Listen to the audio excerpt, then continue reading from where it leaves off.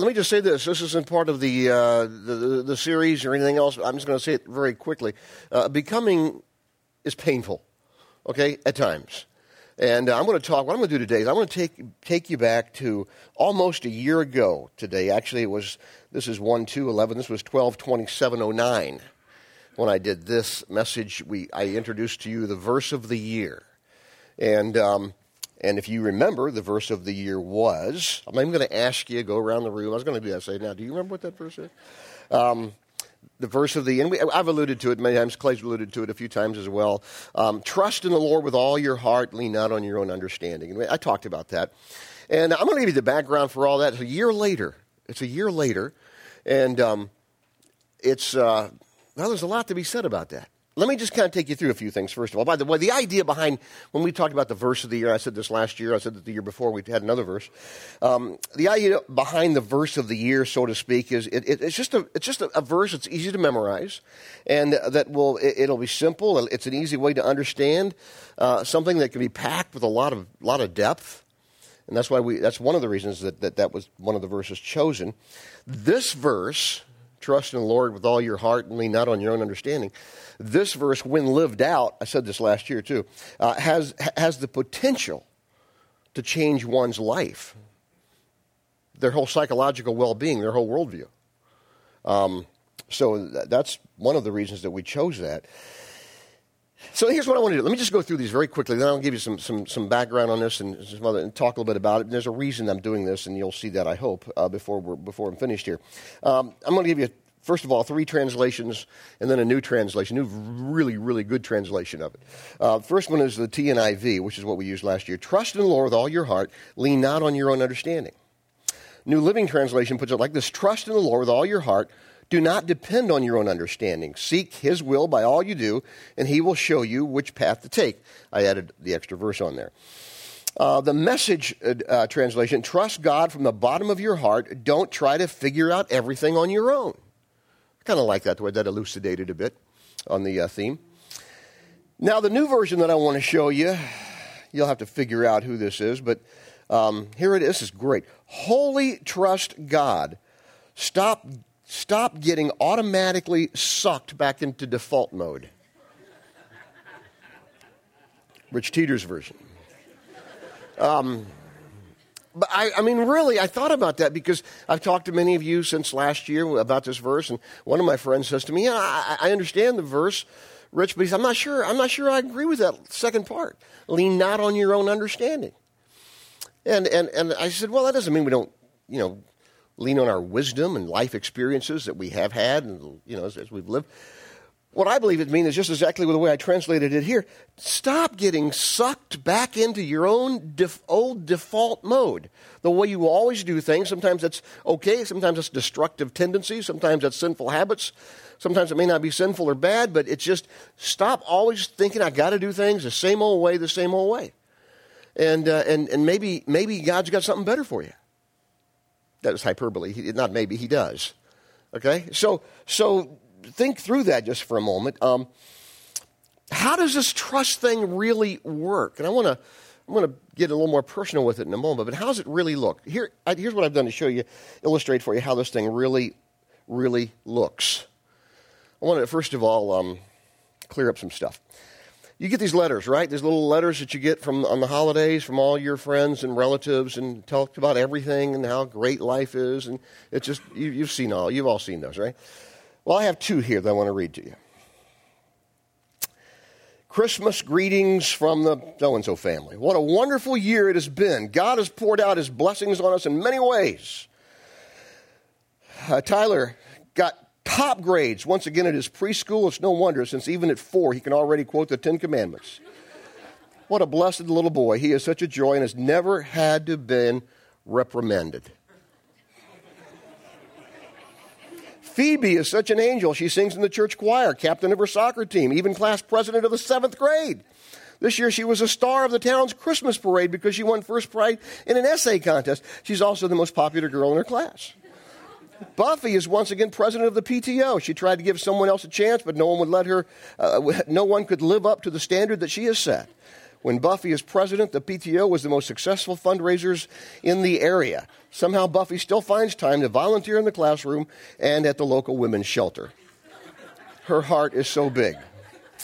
And of course, Tyler Sr. is still very successful on Wall Street. His bonus this year exceeded our expectations. It was enough to complete the renovation on the pool house, vacation on the Riviera, and buy a new Porsche that he's always wanted and been wanting for weekends. We still give religiously to the church. We never miss a Sunday. God, of course, has poured out his blessing on us for all of our faithfulness to him. We'd like to close this year's letter with our favorite verse that means so much to us. God helps those who help themselves. Okay, there you go. They trusted God. Wow, here we go. Now, here's another letter. 2010 started with such high expectations as we asked God to place a special blessing on our family this year. That prayer certainly did not get answered like we expected. February greeted us with horrible news. Bill lost his job. After 7 years of incredible work, he was fired without any warning. It devastated our family. And not finding work for 6 months, he finally found a job, but with 40% less pay. In order not to lose a house, Mary had to go back to work. It was hard for her to find a job that would pay enough to cover daycare costs and bring home enough money to help pay bills. Things have not gone well with the children either. We thought Jack might get a college scholarship in football, but he tore his ACL during the first game of the season. That ruined his chances. Now we're not sure if we can even afford college for him. And Sarah's been struggling as well. She's had to get a job after school, and now she can't participate in the extracurricular activities that she loved. She especially misses being part of the drama club. We're worried that she's slipping into depression, but our insurance won't cover our therapist. We've had the pastor talk to her for a few times, but that didn't help. Our family had such high hopes for this year. We asked God to bless us, but it feels like we were cursed instead. We asked God for blessings, but lost most everything. We prayed, we went to church, we did everything we were supposed to do, but God did not answer our prayers. The such and such family. Those are made up, just so you know. But I promise, I think you probably can relate. You receive things similar, at least in tone at times over the years, and maybe this year as you're reading through years. Here's my point, and I want to make it very clear here. When we talk about what this thing really is of trusting God, we get some really screwed up views. And we really think, well, I'm trusting God, and God's blessing, and boom, boom, just because I'm trusting God. And you know what? Maybe that's the case. Maybe that's not the case. Because there are always people who are doing things the right way and seeking to live for Christ in a way that's going to really be honoring to the Lord and to others, and they still have problems and issues and challenges of life. So here's what I've done. Let me just give you 4 or 5, 6 things here, what I call signs that you've been trusting God in deeper ways. Here's the letters and the good stuff and the bad. That is what it is, life. But here's some ways just to kind of hang your thoughts on, to tell whether you, since I last spoke about this in detail a year ago or almost a year ago, how you're doing, if you were there for that. Or maybe you weren't, maybe you're new, that's okay. You can think about this too. And just for the future, if not just the past. Some signs that you've been trusting God in deeper ways. You're less anxious about the future. Doesn't mean you're not anxious, but you're less anxious about that because you're trusting God. You're thinking more about how I can serve and how I can give. And some of us need to be challenged about serving and giving. One of the things you're going to hear whenever I'm speaking this year, I'll tell you this right now, right up front, okay? If not a sub-point, you're going to hear me talk about giving a little bit more. Not because I'm trying to beat you up and, or whatever. It's because we all need to be challenged in this area, and we need to step up to the plate a little bit. Figuratively and literally. We don't have offering plates, but you catch my drift. Step up to the offering box. How's that? Why? Is that because of the church needs the money? Well, yeah. But just as important, and maybe you get to a point where you don't need the money. We're not there, but maybe sometimes you do. Does that mean you don't have to give anymore? No, it's not about that. It's certainly an element of that, but it's about what's happening inside that I want to give to God what's already not mine, it's His anyway. And that includes my money, that includes my time, that includes my talents, my resources, being inconvenient, all the other things that go along with that. So one of the ways that you can tell if you're trusting God in deeper ways, yeah, you're less anxious about the future, but you're more so, what can I do? How can I serve? And how can I give more? And what can I do? That's the issue here. Another side, am I a better husband, a better wife? By trusting God, am I doing better in that area? Maybe it's just a little bit, but we'll take little baby steps, won't we? Maybe, how about this? I think about success in a different way. It's not just all about the money, and it's many other issues that are involved with this thing called success. I alluded to this earlier with my translation. Am I relying less on my default mode, the same old way that I've always do things? Now, maybe I do some things the same way, and maybe that's good, but I need to be creative. I need to be thinking, God, help me to trust you, and maybe that means some things need to change here.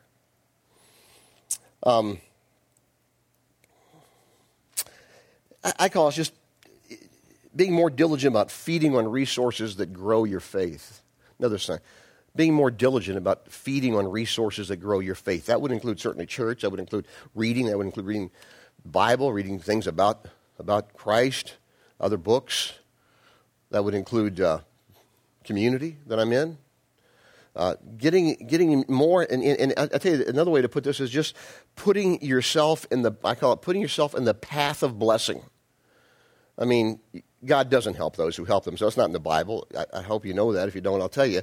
But at the same time, we do need to do, and we have some discipline and all that goes along with that, to put ourselves in the path of being blessed by God by doing some of the right things. Is God going to bless that? He will. Maybe not in the way that you think he should bless it. Maybe not materially. Maybe not in ways that you can always measure, but he will bless that. The Bible tells us that.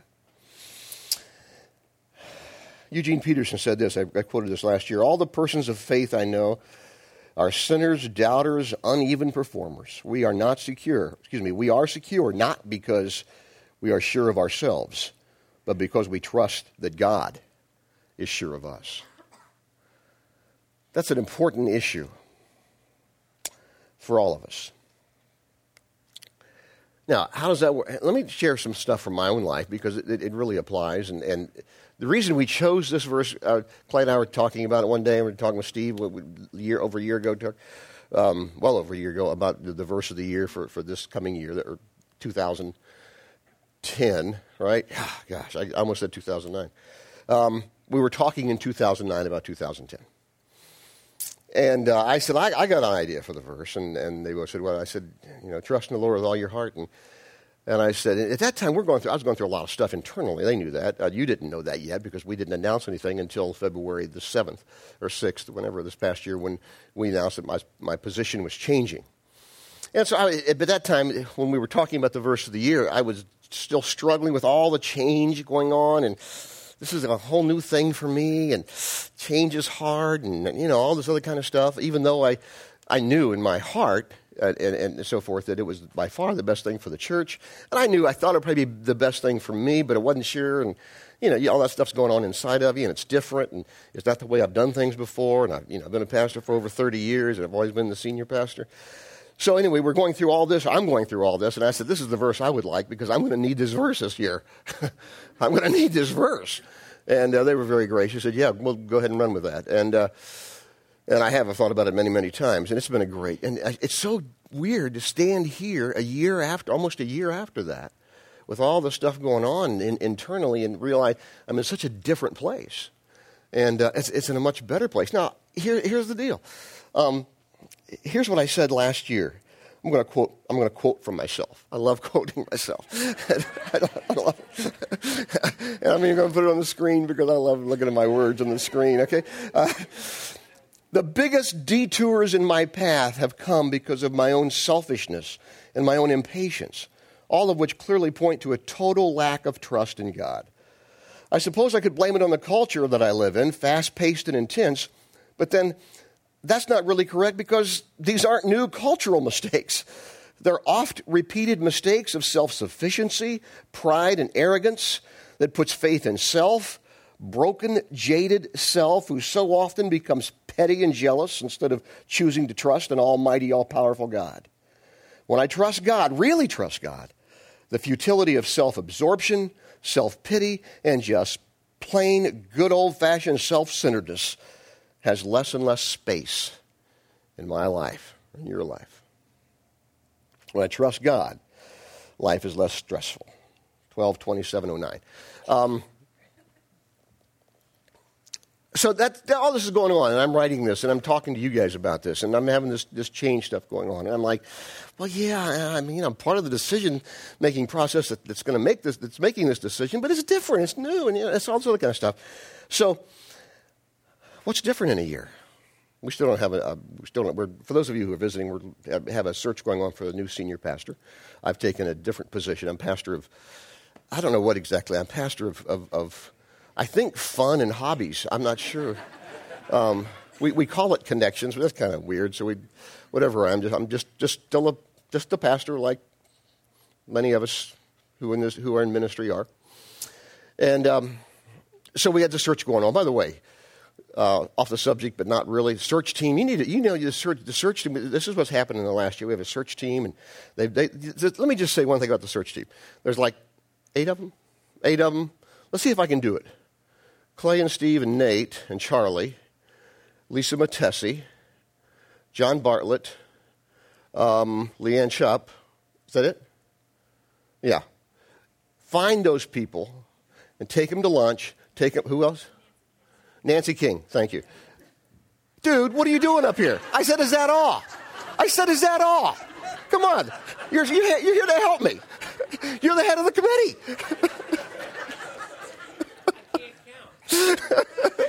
Yeah, right. Anyway, find one of those people, take them to lunch, take them for a drink, do something. That is the suckiest job on the face of the earth in church, being part of a search team. It really is, because these guys, I mean, they got to be judgmental, not in a negative way.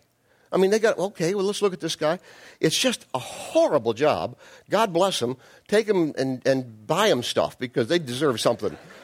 Anyway, they're in place, and certainly there's a level of trust there with them, because they're great people, great cross-section of our church.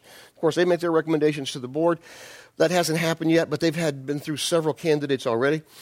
And I met with 2 or 3 of them. And here's the difference with me.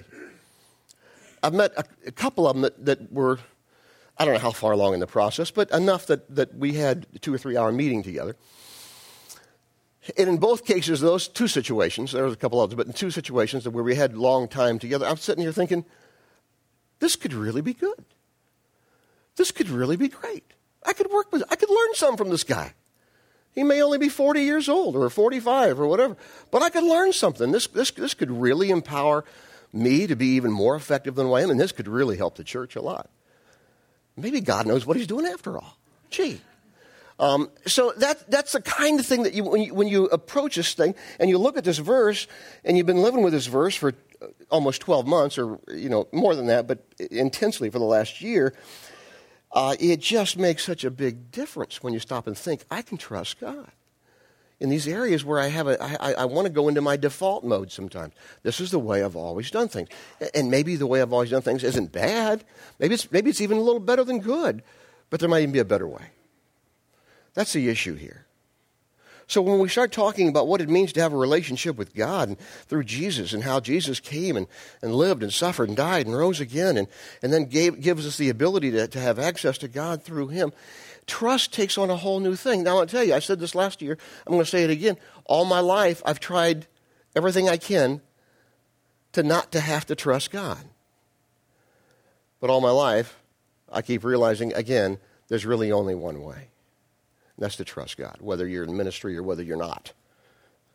See, that's the issue. That's the issue here.